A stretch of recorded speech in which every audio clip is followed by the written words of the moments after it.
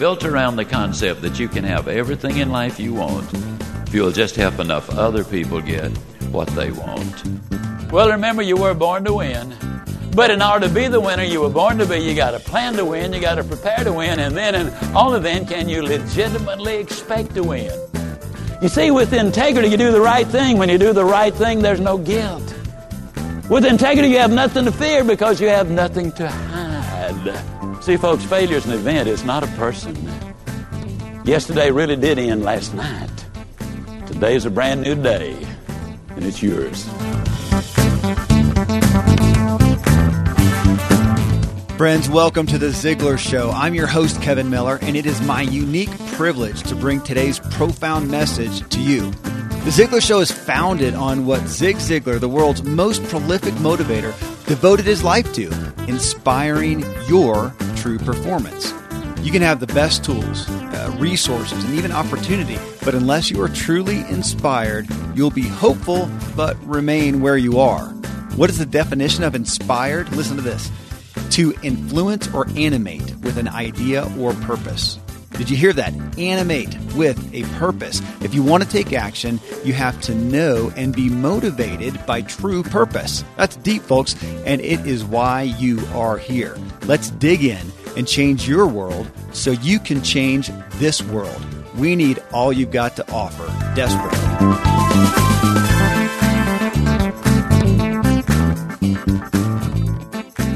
Start your week off right. Get a Ziglar quote sent straight to your text to interrupt your norm and get your week started off inspired. We'll send you a classic Ziglar quote and include a small link that gives you the quote in a great-looking image straight from the Ziglar Facebook page. Sign up now by texting Ziglar to 38470.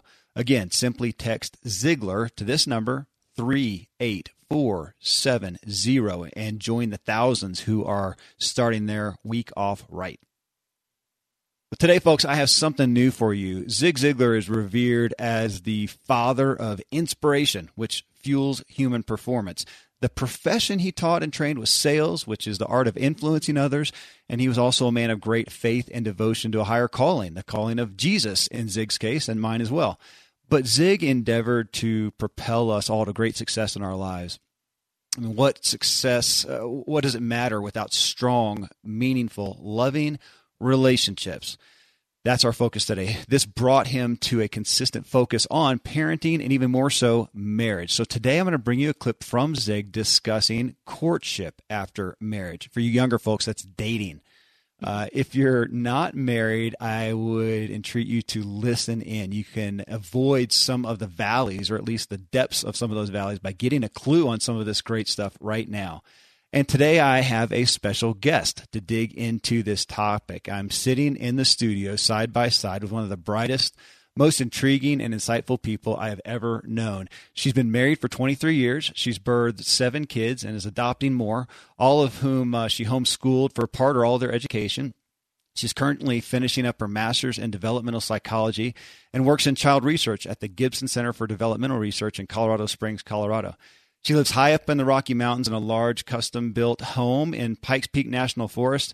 And folks, okay, I got to admit, I'm a little nervous because, not only of her intellect and achievements, but she's just gorgeous. And I'm a guy, I can't help but not notice. And okay, for full disclosure and proof that I did win the marriage lottery, I'm immensely proud to claim this woman as my wife, Terry Miller.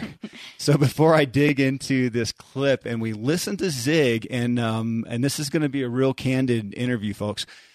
Terry, we've recorded podcasts before, but it's been years, and this is the Ziglar Show audience's first exposure to you. So thank you for doing this with me. Thank you for letting me. You're so sweet. I'm so honored by that introduction. You made me sound sort of fantastic. Yeah, well, I'm just a messenger of truth. Aww. That's my title. Well, hey, so in this clip that we're going to dig into, so folks, Zig he starts off with 3 minutes of fervently setting the stage. And I think before he came on, they must have given him a few espressos in the green room because he's just going after it. So, he's an entertainer too. So you're going to get 3 minutes of that.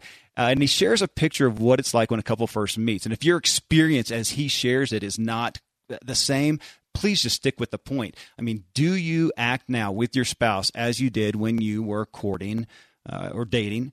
And do you hear that and think, well, geez, that's not even possible? Well, you know what? I tell you, that feeling I do understand, seriously, and it's what we are going to, Terry and I, dig into together. I mean, friends, as I mentioned, we've been married 23 years. We've had 7 kids by birth and now 2 more by adoption. And I've had taken us through dramatic ups and downs in business and finance. We built a house while popping out some of these kids. And my bride and I, Terry, are both, I would say, I was trying to think about this, Terry, we're maybe a little higher strung than most, which makes things even more interesting. Our relationship often ebbs between absolutely awesome and sometimes tragically challenging.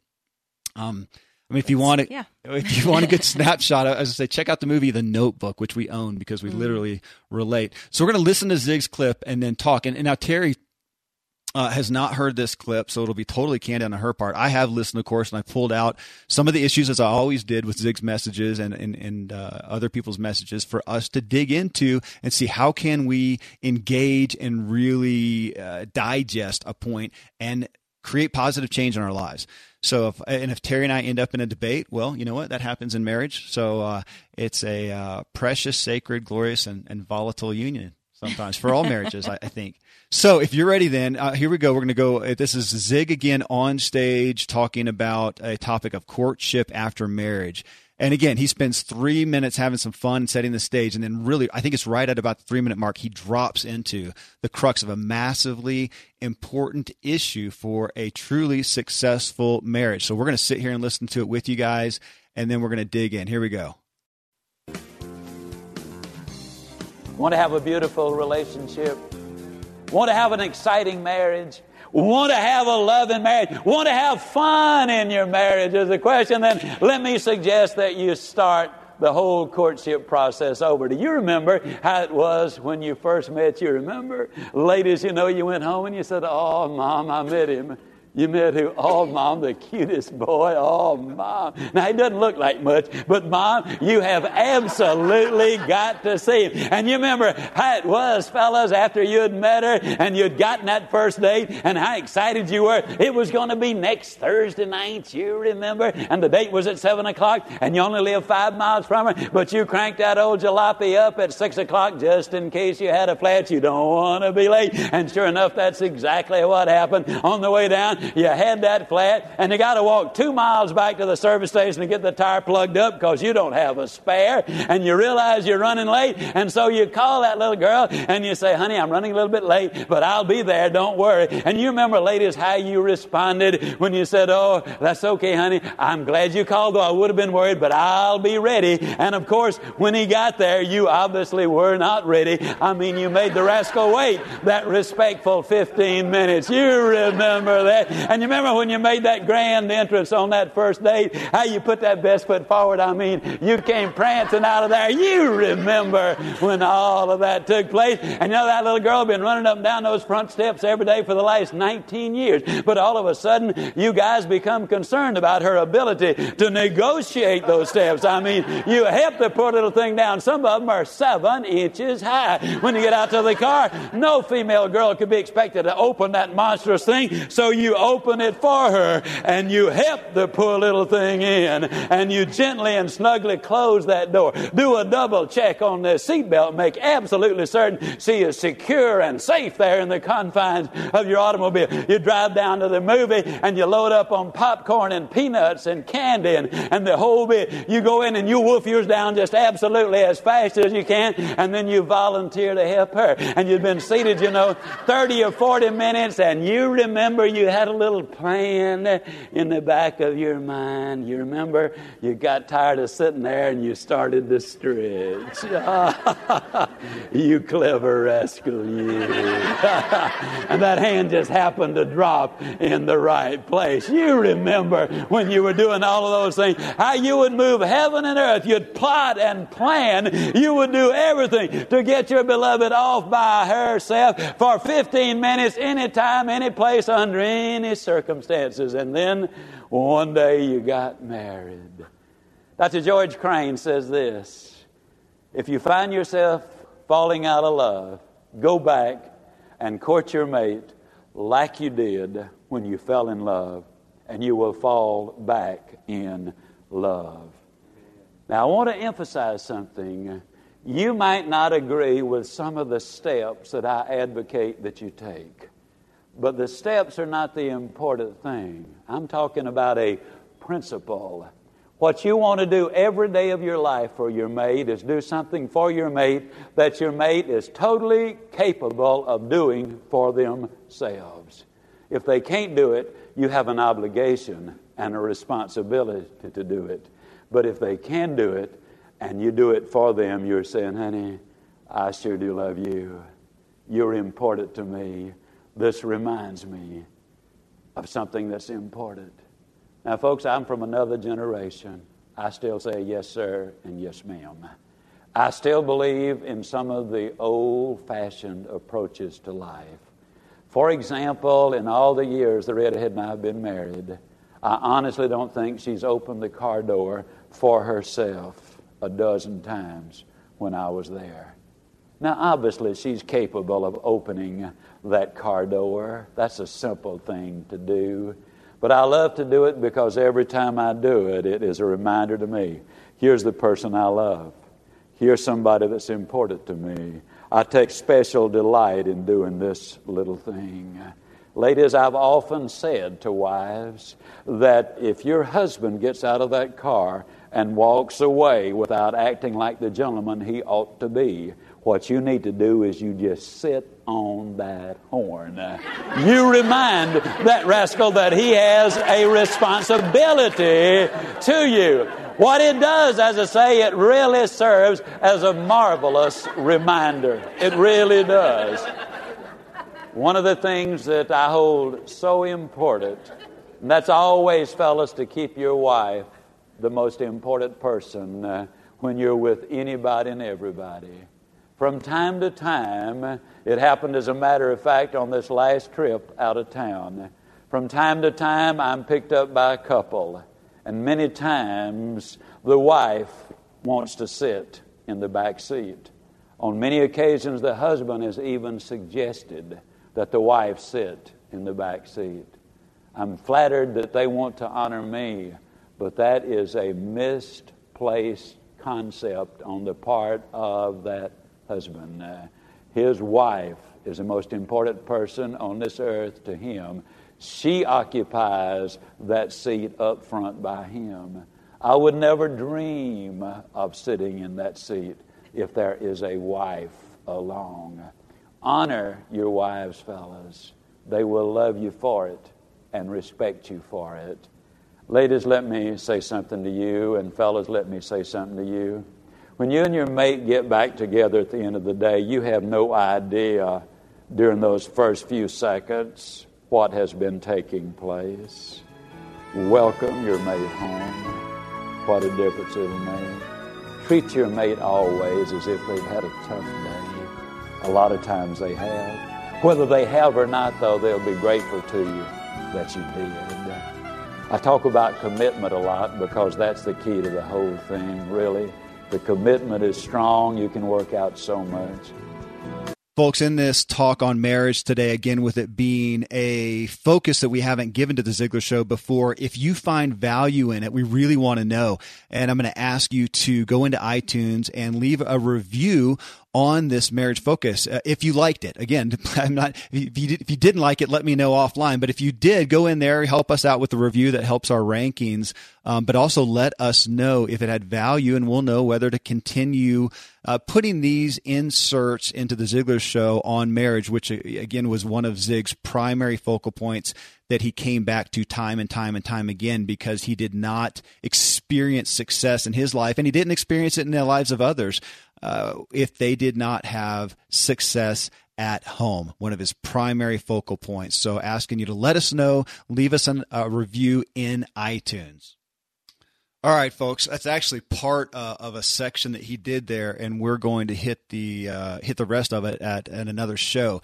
But I'm going to take us to that 3 minutes in mark after he kind of set us up, and he dove in with that quote from Dr. George Crane that said this: "If you find yourself falling out of love, go back and court your mate like you did when you fell in love, and you will fall back in love. That's where we're going to start. Before we do, I've got a gift for you. If you go to audible.com/Ziglar right now and type in the search engine, the search section up there at the top right, courtship, the first thing to pull up will be, it's titled The New Courtship After Marriage, Romance Can Last a Lifetime by Zig Ziglar. It's an audio, of course, and it's narrated by Zig. It's from an incredible series done by Nightingale Conant on personal development. So over to the right of the product, it says, learn how to get this free. Well, if you use the special address that I just gave, audible.com/Ziglar, again, don't forget the Ziglar part on the end of there. You'll get a free 30-day free trial membership with Audible. I mean, folks, you can get nearly any book in the Ziglar library right now at audible.com/Ziglar. There's over 40 Ziglar resources,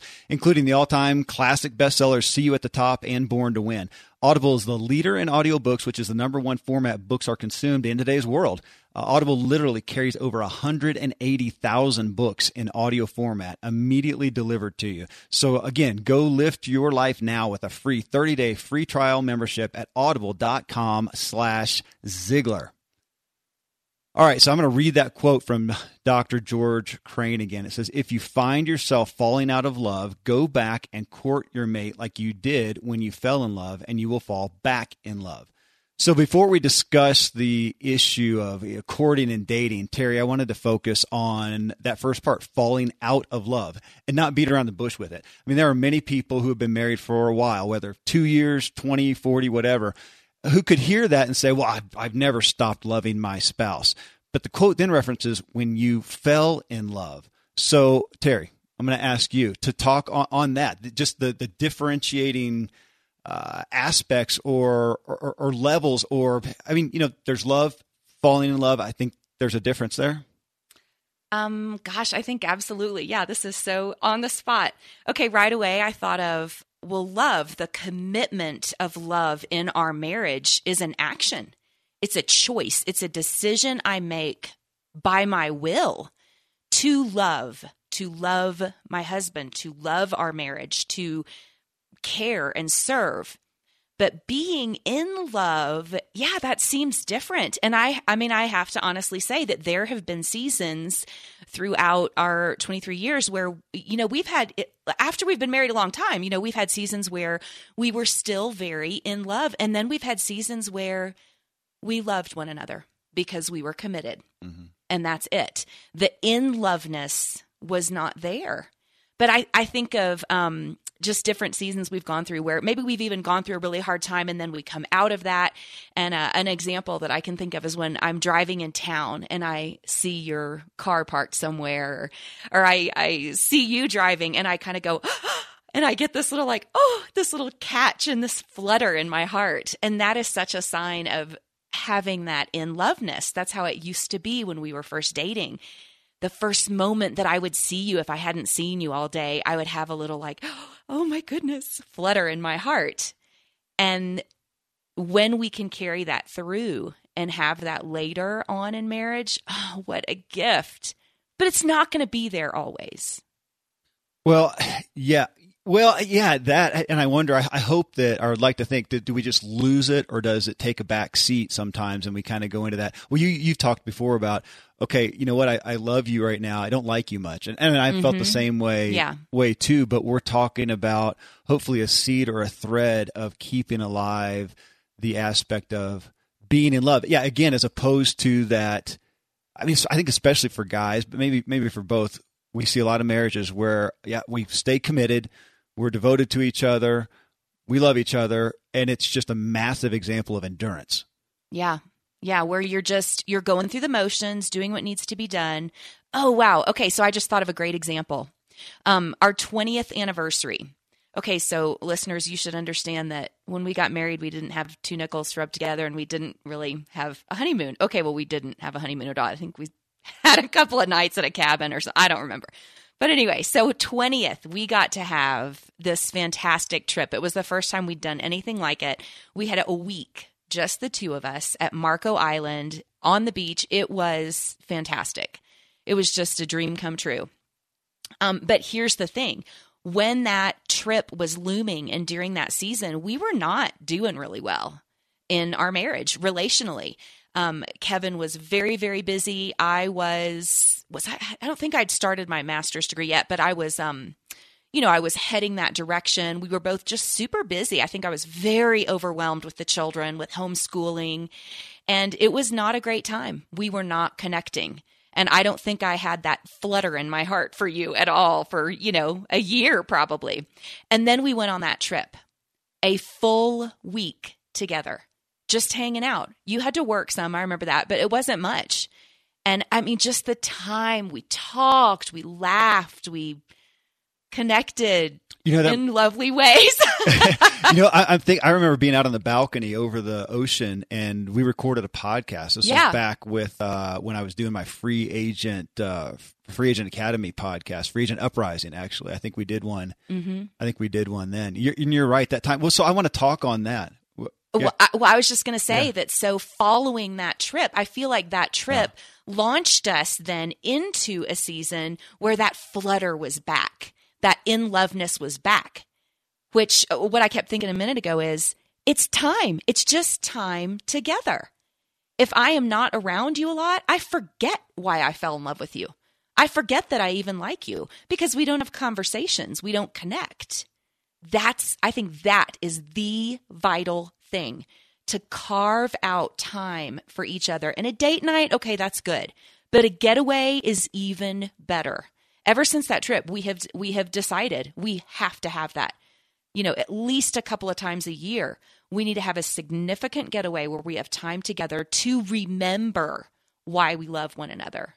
Okay, well, that's what I wanted to ask about, because I think that even as you talk about times when that aspect subsided some because of life, because of conflict, because whatever, that there's got to be some deposits. I mean, I don't think we could possibly do that if we went for a year with no deposits into our in-lovedness, our romantic, passionate relationship, our affection for each other. And even to what Zig's talking about, because he's not talking about a wild nights on the town with the redhead. He's talking about the daily affection and care that you do and show.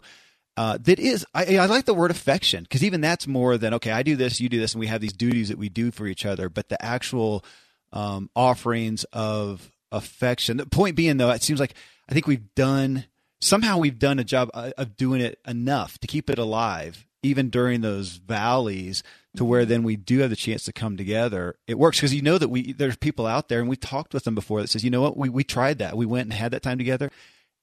We just had nothing to talk about. Yeah, that breaks my heart. Well, so coming back again to those, so on that, so like Zig talks about, courtship, and you're together, and it's giddy, and it's all that, and then you get married. And in my head went to, and then you get into the duties of life.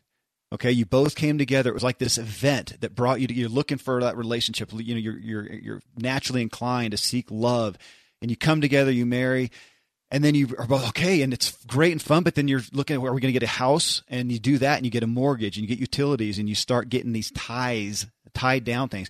You get jobs. Okay, let's really look into our jobs. Or then at some point you have kids, and those duties pile up, and you end up in that partnership. Now this marriage is more a partnership in the business of doing this family and life. And so I think to hear his statement, now go back to that quote, go back in court like you did. There's a reality of feeling like that's impossible. Yeah. Yeah. Folks, in part of his marriage clip on stage, Zig talked about that it was a sales presentation for marriage. So on the topic of sales, which was Zig's favorite profession, if you're engaged in sales in your work or business, efficiently tracking and following up with prospects and leading people through the sales cycle can be tedious. So Pipedrive is not only a proud supporter of the Ziglar Show, we also use it at Ziglar, and I'm just about to start using it at a medical clinic. It's a CRM tool that specializes in small teams. So with Pipedrive, the pain and frustration of tracking deals with email and spreadsheets is gone forever. Entrepreneurs really like Pipedrive because it visualizes your sales pipeline, highlighting opportunities and potential problems, ultimately ensuring important activities and conversations don't get dropped. So head over to pipedrive.com/Ziglar to start your exclusive 60-day free trial, only available to listeners of this show. Again, that's pipedrive.com/Ziglar Ziegler. I think we can get close. It is impossible, but that's a standard we want to strive for. Yeah. My goodness, it's just like, I need to follow Christ. I'm going to be Christ-like. No, that's impossible, but it's a standard I'm going to strive for. And I think that's a great perspective. I feel like for us, and this is, everybody's story is different, but for me, I'm sitting here as you're talking and I'm remembering back and in those early years of marriage. And I feel like I still had that giddy feeling for you. I think what changed it was childbirth. I love being pregnant. Giddiness is there. You never treat me better than when I'm pregnant. Mm-hmm. So yeah, the giddiness was fully there, but it was after the baby's born. It's that exhaustion. It's the nursing. It's the, not getting much sleep. It's all the responsibilities that pile up. And I think I can remember, seasons. That's when the seasons began, that it was duty and just going through the motions and partnership instead of giddy and loveness. Yeah. Well, so on that, when you think about the let's talk about the giddiness, that feeling, that emotion that in coming together initially during that courting time, that dating time, that there is, of course, it's easy to put in there, a physical attraction, which is also, and I don't want to talk about that in a second, but that's not all of it. You have I think generally people, gosh, you talk on the phone forever, or you stay up all night talking, or you're constantly sharing and stuff, because generally you come together, or I think that the healthiest way is when you have shared values, shared values and shared interests to a degree that you're doing life together. And you've been talking about this recently after the book that you read. What is it? It's A Severe Mercy. My goodness. Right. If you want to read a beautiful book about relationship, A Severe Mercy. And they talk about the great togetherness. And that is a struggle because you both have your duties. To raise a family, you've got to divide and conquer to a degree, and that takes you apart. And there's some aspect, you can't come to my work and work with me or for me. I can't go to your work and work with you or for you. Or if one of us is working and one's doing kids or yada, yada. There's the realities of that. That's where you could say, yeah, it's impossible to be just like we were when we were single and right at the beginning.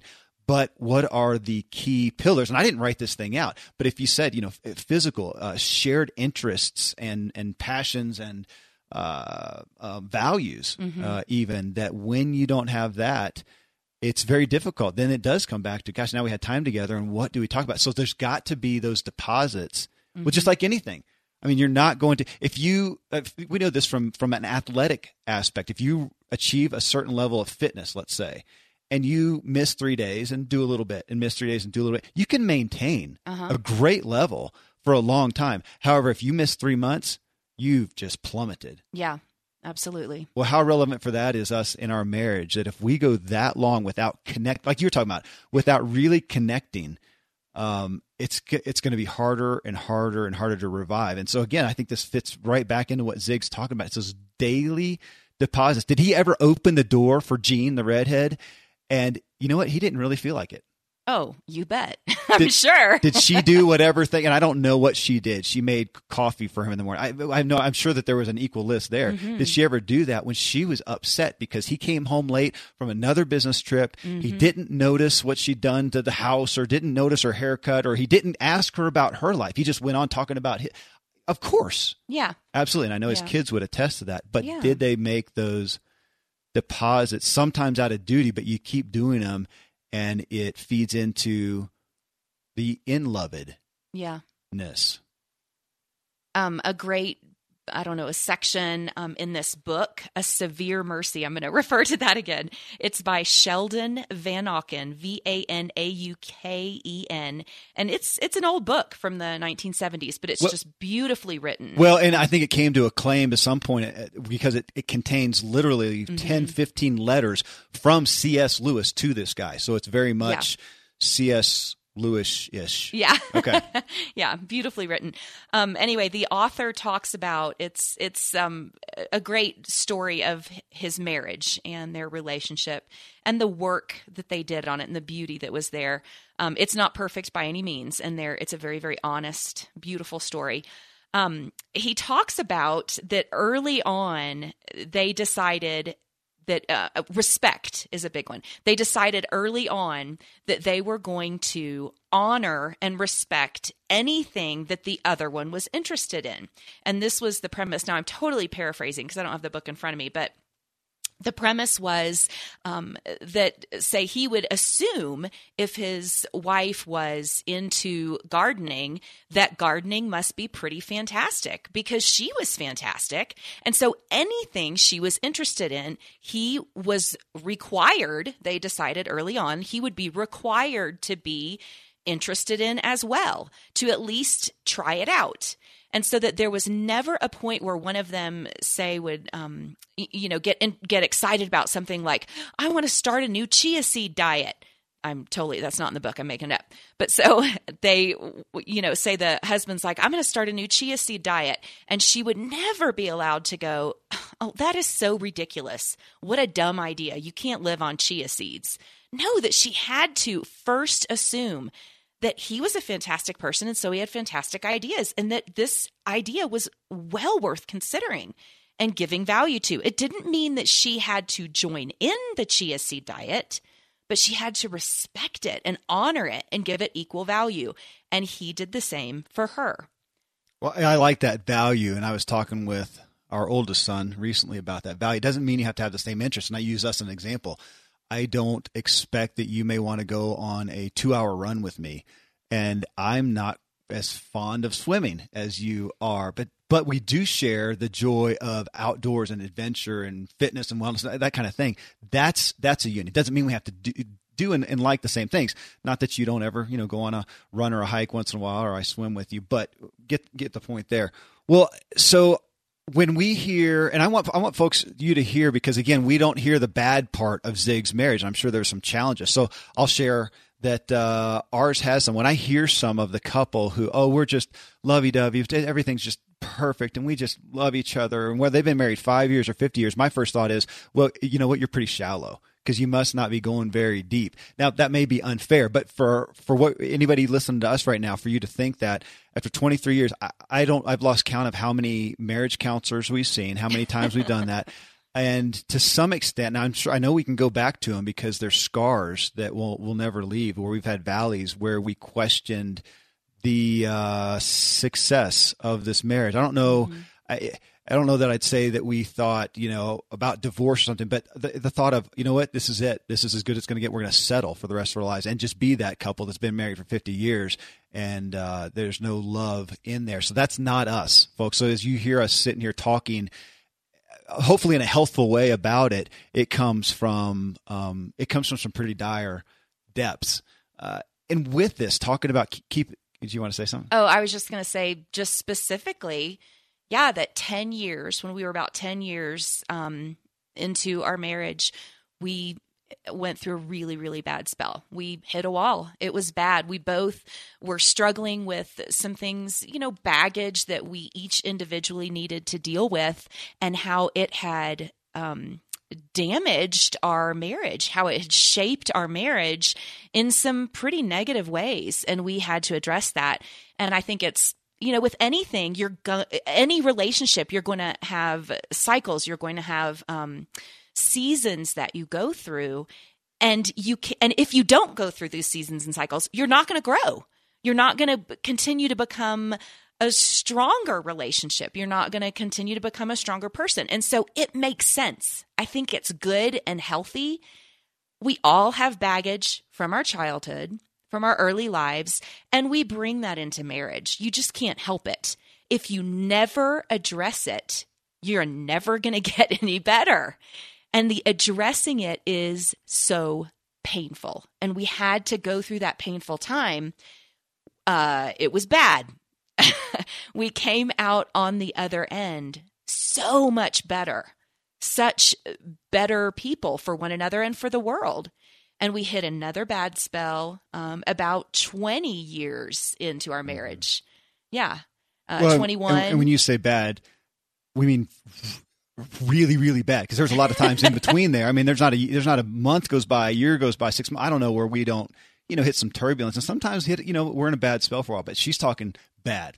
bad, like I was never divorced, because that's just not anything that either one of us would consider.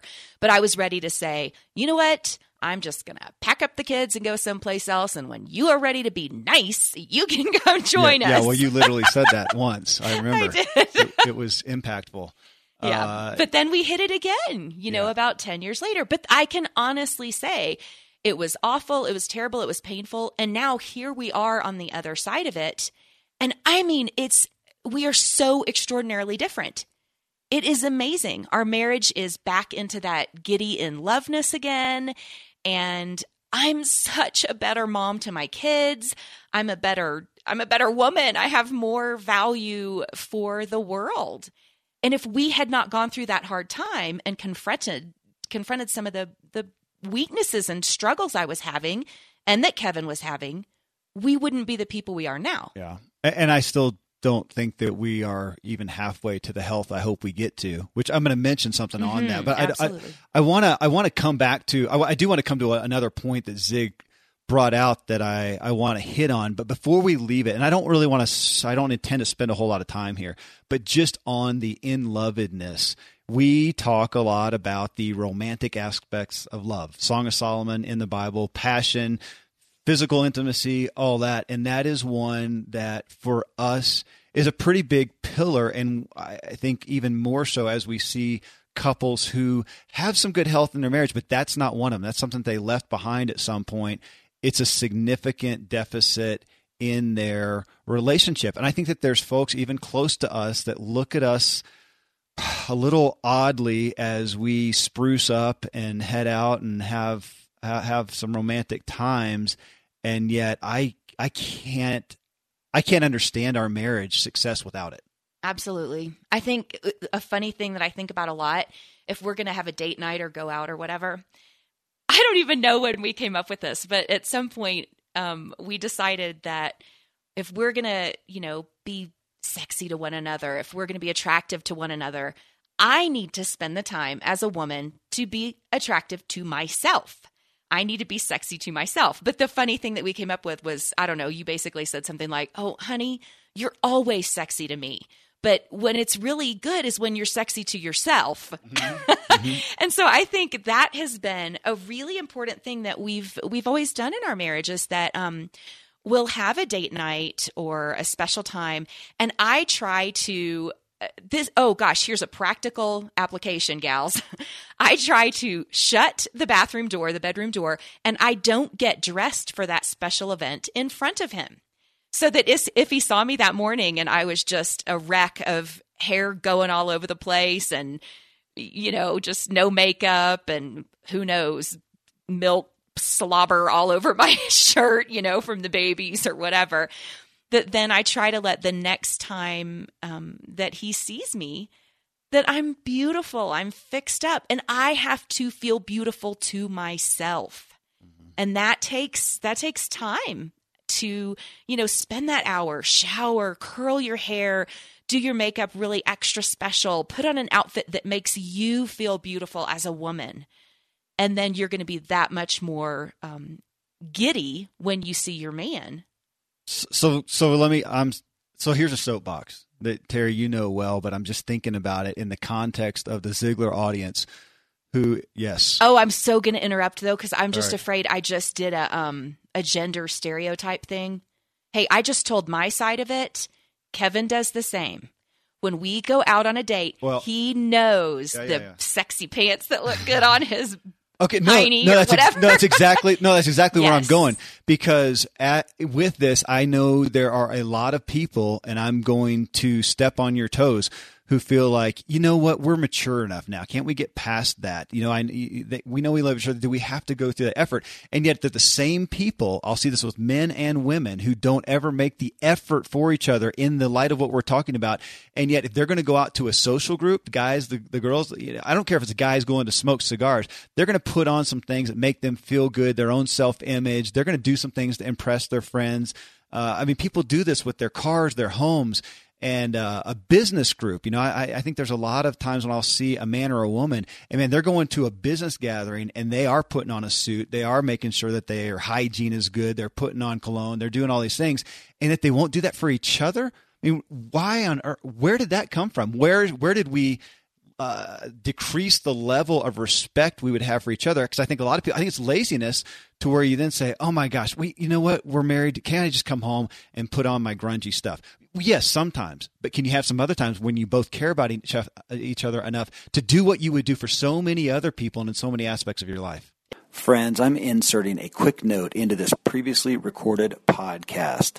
This is literally on my iPhone. I was sitting in my living room just a bit ago amongst my family, just putting the show notes together to send to Bert Newman, our guru who produces the podcast audio. I have to send a title for the show when I send it to him. Title's incredibly important. When tens of thousands of people see it in iTunes or Stitcher, they may make a decision on whether to listen to the podcast or not, just based on it.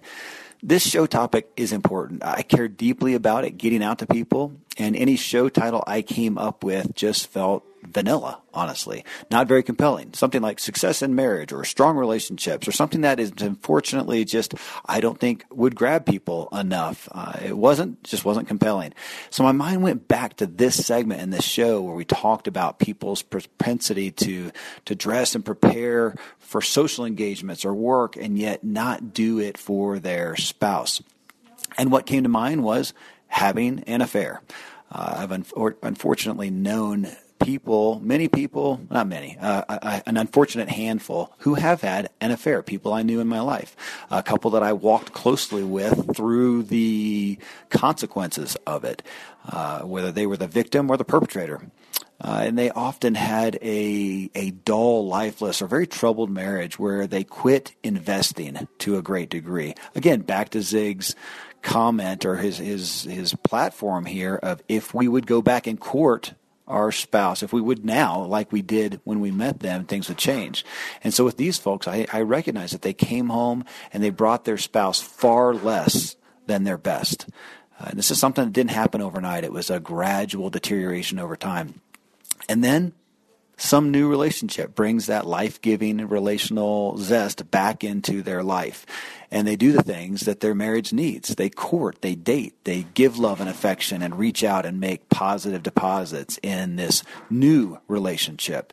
I've seen the same thing happen in divorce where things decline and there is an ultimate divorce, and at some point later the person starts to regain what was lost in themselves, even physiologically there and emotionally, and they join a gym, start eating right, start pursuing inspiration in their lives, and realize, to attract a new love into their life, they need to be attractive. And this, again, goes far beyond just mere physical attractiveness. I'm talking about acting attractively, loving attractively, serving attractively. Well, folks, to Zig's message, what if we did this in our own marriage? It's not the crux of this message. I mean, respect and care and investment overall is, but this is a good hook, which you can take for some marketing education. I mean, folks pursuing weight loss will often, people who are pursuing weight loss will often cite that there is a thin, fit person inside of them. They just need to bring them out. Well, inside of you is a respecting, affectionate, honoring husband or wife who can sweep their spouse off their feet, who can treat them with the value they deserve, or treat them, and if that's really hard, treat them as you want to be treated, okay? Back to the golden rule. I know this won't be an easy perspective for some to accept, which probably means you need it even more. If you hear this and feel like, you know what, I just don't have that desire anymore, I challenge you with, I'm sorry. I mean, you could say similarly that you don't have a desire anymore to eat life-giving, healthy food because you've grown a fondness for unhealthy food. You could say you don't have a desire anymore to invest in your kids as you're just busy and tired at the end of the day, would rather chill out on the couch and just watch TV. You could say you don't have a desire anymore to dress up for work or church or anywhere and prepare yourself. You just rather wear sweats and a T-shirt and not have to hassle with it at all. Well, those things are not going to lead to life. And you're here listening to The Ziglar Show because you, like me, are pursuing fervently life, the best that life has to offer, to be fully alive. Well, friends, we're talking about making it an effort to invest in the most life-influencing relationship you have. If it's not vibrant, I'll absolutely guarantee your life as a whole is not vibrant. You may have a vibrant spot in an area or two to a degree. Maybe it's going to be hard if this place isn't. Overall, though, I know you're going to have a cloud because in the times that Terry and I talked about in the show where we have not had that vibrancy, it affects everything to a great detriment. So as Zig said, and we covered in a recent show, you get out what you put in. Trust that in your marriage, that you'll get out of it what you put into it. Give it your all. I believe in you. I think it's a good balance. Yeah, what you're talking about, because I do want to feel that I can let down and be myself, and that like we say the phrase often too, that I so long to be fully known and fully loved. That, I mean, we both do. All humanity does. I'm not saying just me, but that's all of us, that we all desire that. Can I have no makeup and baby spit up in my hair, and I'm in my old nasty jammies and I'm disgusting, and you look across at me and say, I love you so much. That's what we long for. But then there's got to be that balance. Just like you said, there's got to be that balance then of taking the time, even if it's just once every couple of weeks. You don't have to kill yourselves with it. There are seasons where we've had a date night once a month, and that's been the deposit that helps us get through the rough times. Maybe it wasn't ideal. There's never a week that goes by that we don't come together at the end of the day. And I'm aware that you were thinking, I'm aware, and if it's nothing more than this, if it doesn't lead to a night of passion, but that you dressed in a way or you were thinking of me. That's what matters. That's what it says, and it speaks significant. I'm worth that you thought about, in the same way where for you, I may take the extra time. I happened to drive your car that day, and I filled it up with gas. And, yes. Well, and that's kind of a duty, but even more so, or even if I don't, even if I go, oh my gosh, and I've done this, I had it and I meant to, and then one of the kids, we were late and I forgot to, but the point is for you, I was thinking of you. Yeah. Well, can I take, this is an issue we could make a whole show on, the value of this aspect of relationship. But what we just went into, if I can go into something that Zig said, this is right out of his clip, do something for your mate that they can do for themselves. Mm-hmm. If they can't do something and you do it for them, well, then you've just done a responsibility. But if you do something that they can do for themselves, you're saying, I love you. You're important to me. So I listened to this morning, hours ago, and honestly, it gave me reason to pause and think about some of the things that I do for you. And there's some of them that fall into, I mean, it's nice, but I mean, it's a responsibility. When I take care of the car, it just so happens that I know how to do that, and you don't, and they're cars that we own. Am I really doing? And that's a responsibility. I feel like I want to take some things off the plate of things that I think I'm doing to show love. That's just a responsibility. I mean, we can get into some semantics here, but as opposed to doing something for you that you can do, you're perfectly capable of making your own coffee. Yeah, but you make it for me a lot. Sure. And I could go. So sweet. Well, I know, but I could go down through a list, and I don't know. It made me want to think of what are the things that I do for you. And I am trying to get appreciation, which is another issue that sometimes I have to caution myself on. Just do it because it's the right thing to do. Do it between me and God, that I am serving you or kids or whatever. Don't do it for appreciation. I so much want to be known and to get appreciation for it. But to think about what are some things that I can do for you that you can do. And again, I think it comes back especially for those who with families, to where you get into doing these partnerships. I do this, you do this, and together we maximize our time, and we never take the time to go, oh, you know what? I'm just going to do that out of love. Mm-hmm. I'm going to do that out of love and showcase that. That speaks, again, to this aspect that Zig's talking about that goes beyond just commitment and duty. Yeah. The word I think of, again, is affection. I don't know why. That's the one that hits me. That's really nice. Yeah. I'm really liking that. Yeah, I want lots of affection in my life. Well, so what are ways you get, and then it kind of comes into the love languages, which was, can't remember the guy's name, but the 5 love languages. Smalley, I'll look it up real quick. Was it? Yeah, but the concept of knowing how your loved one receives love like that would be a great thing. I could, I would hope that with Zig and with the redhead, with Jean, that was something, opening the car door was something that she appreciated. She knew she was capable of it. Mm-hmm. And, it's interesting again, and I didn't want to get into the gender stereotyping like you talked about, because as he's talking about the man, sometimes he's invited to sit in the front seat where the wife is sitting. Today, a lot of times the wife is driving. Yeah. So it's a different culture these days. Where again, I'm going to say, folks, go with the point. There Yeah. are some cultural traditions that are a part of Zig's life, just like today they are part of our lives. And if we talk about them 20 years from now, our kids are going to go, what? Yeah. So go with the spirit of this, not just the law. He's talking about these. Well, he even says then, whenever he spoke this is an old-fashioned gesture, opening the door. And I'm aware that some women don't even want that, but we're talking about a kindness. Right. Whatever it may be, it doesn't have to be that opening the door thing, or like our story. It doesn't have to be exactly what works for me is going to work for you, that you have to get all fixed up and showered and whatever. I mean, you may have a different way, like I don't know. We have friends who the way they find each other the most attractive is in their sportiness. They love playing sports together. And he thinks his wife is never so hot as when she's in her sporty outfits and, maybe that's when he fell in love with her. out. She was running on the soccer field. Oh, yeah. And Yeah. he said, that's my girl. uh-huh. So same thing, it's whatever works for you. So my goodness. Yeah. I just happen to like getting all dressed up and wearing heels and skirts, and everybody's different. So yeah. And Kevin, you do that for me. You, that cologne that I got for you, and you'll come home from work and maybe be kind of a mess or just tired, worn out, whatever. And I so notice that you'll go change, you'll brush your teeth, you'll kind of tousle your hair, fix your hair, fluff it up like I like. Kevin has awesome hair. Well, I keep my hair and you do your cologne for you, but again, that's that right there. That's an issue. And this is going to definitely step on some toes, though. One of our show sponsors who didn't pay for this one, but I'm going to talk about Harry's. They'll love this anyways. Yeah. We're in this not phenomenon. What do you call it? Fad of beards, which is fine. It's great and whatever, though sometimes I see guys bragging about their big beards. And I think, a lot of times, guys, I think you're doing that for each other. You're trying to appeal to your guy friends. What's your wife think? How does she like kissing that? Now, some women attest, they think they love it. The point being, though, I think we do sometimes get into doing things that are about us and about some of our peers and not for our spouse. Yeah. I feel like nobody's going to look at me and appreciate and value the way I look more than my husband.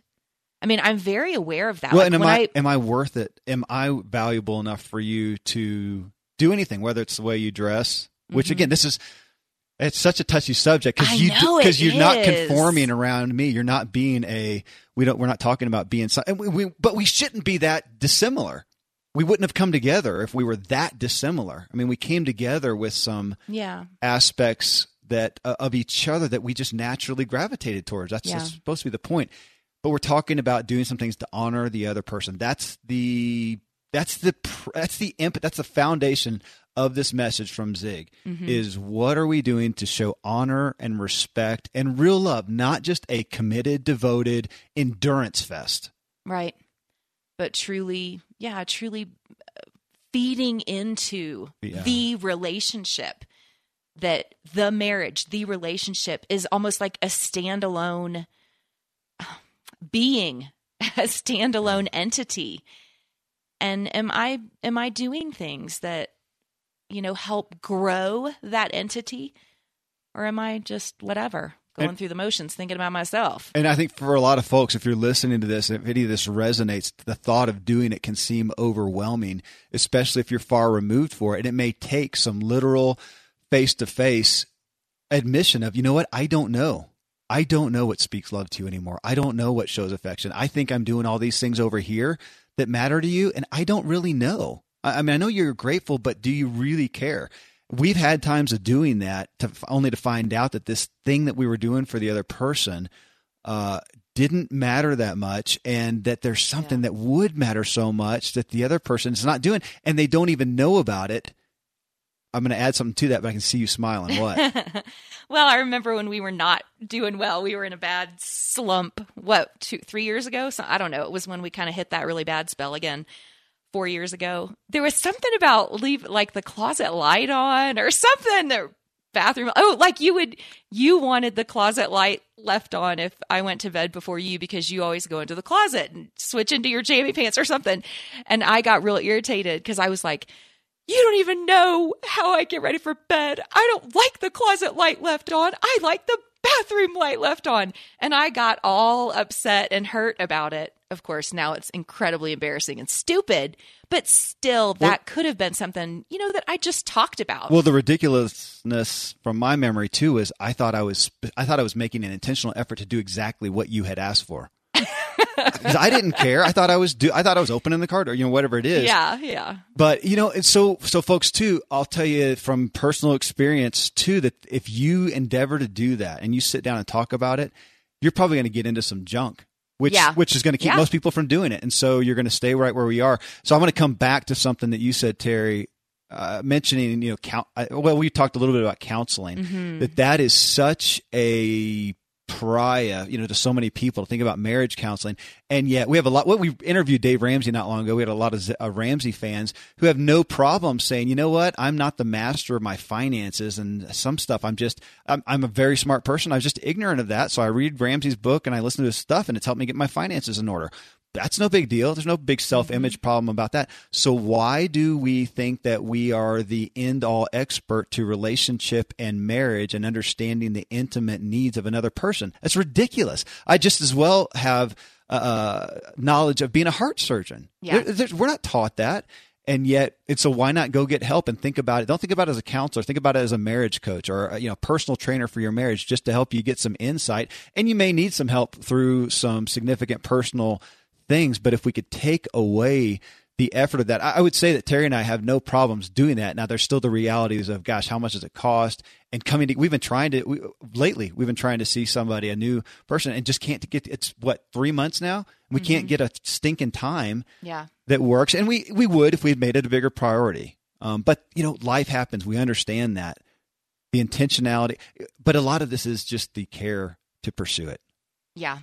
Yeah, that it's a priority. I think a lot of couples, and we've been in seasons like this where I'll put time and money into a gym membership. I'll put time and money into the orthodontist. All the things that we consult an expert on, our doctor, our CPA, our personal trainer, whatever, physical fitness.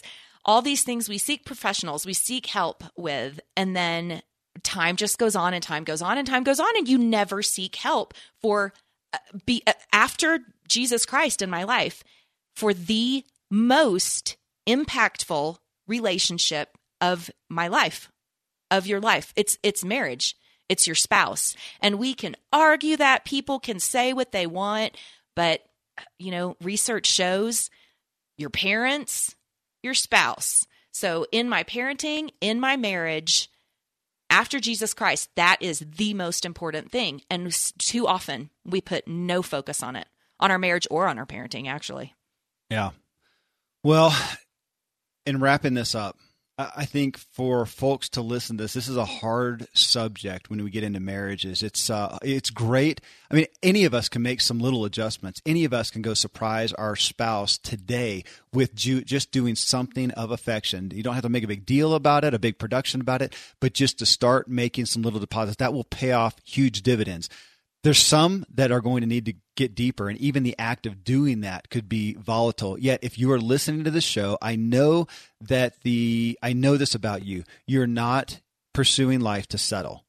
You're not pursuing business, work, success, marriage, parenting. You're not there just to settle, and yet that is one of the, I think, biggest enemies of marriage out there, is just to get to a place of comfort and sustainability to a degree and just keep going there and not dig in. And I would call myself the chiefest of sinners. I'm a guy. I am more prone to endurance than to health and fixing. And a lot of times, especially relationships, I am a rock star in my work. I'm a rock star in dealing with all those relationships, and the place where I can be absolutely leveled and incompetent and spineless is in my marriage with you, Terry. And that's just truth. And I've been with so many guys that I know that's so I'll speak from our part.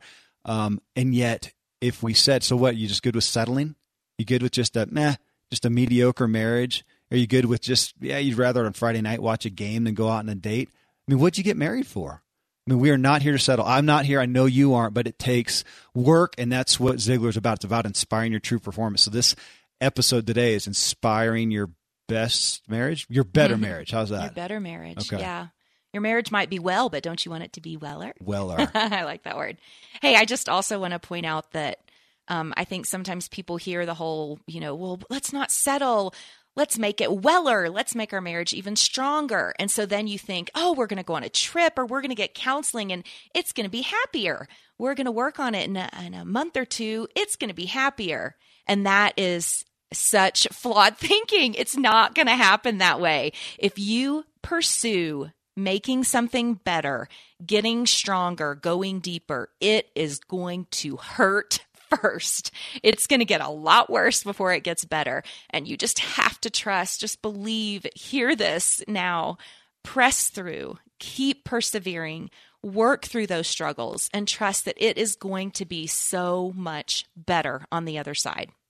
That's a perfect place to wrap up. Folks, this is, again, as I said earlier, this is a new focal point. I mean, Zig, again, if you listen to him much, you hear him talk about marriage, but in the Ziglar Show, which has been going through the roof, this is not a place I have given focus to. I think it's valid. I've heard some people ask about that, so I'm offering it to you here. If this was of value to you, I'm asking you to let me know, and I'm asking you to let me know at a place that has benefits all around. It helps our rankings as well, but I'm literally, we look for it daily. I get up alerts when there is a review left on iTunes. So if you go into iTunes, The Ziglar Show, and give us you can give us a 5-star rating would be great, but give us a review and just say, hey, I appreciated that. Or even if you didn't, now don't go on there and just diss me. You can talk to me personally about that. But if it had value, go on there and leave a review and let us know that it did, and we will continue it and get some other folks in here, some other voices as well. My bride, Terry, thank you. What a gift and an honor. Oh, thank you. All right. Thanks, folks, for tuning in to The Ziglar Show. We will be back with you in the next one.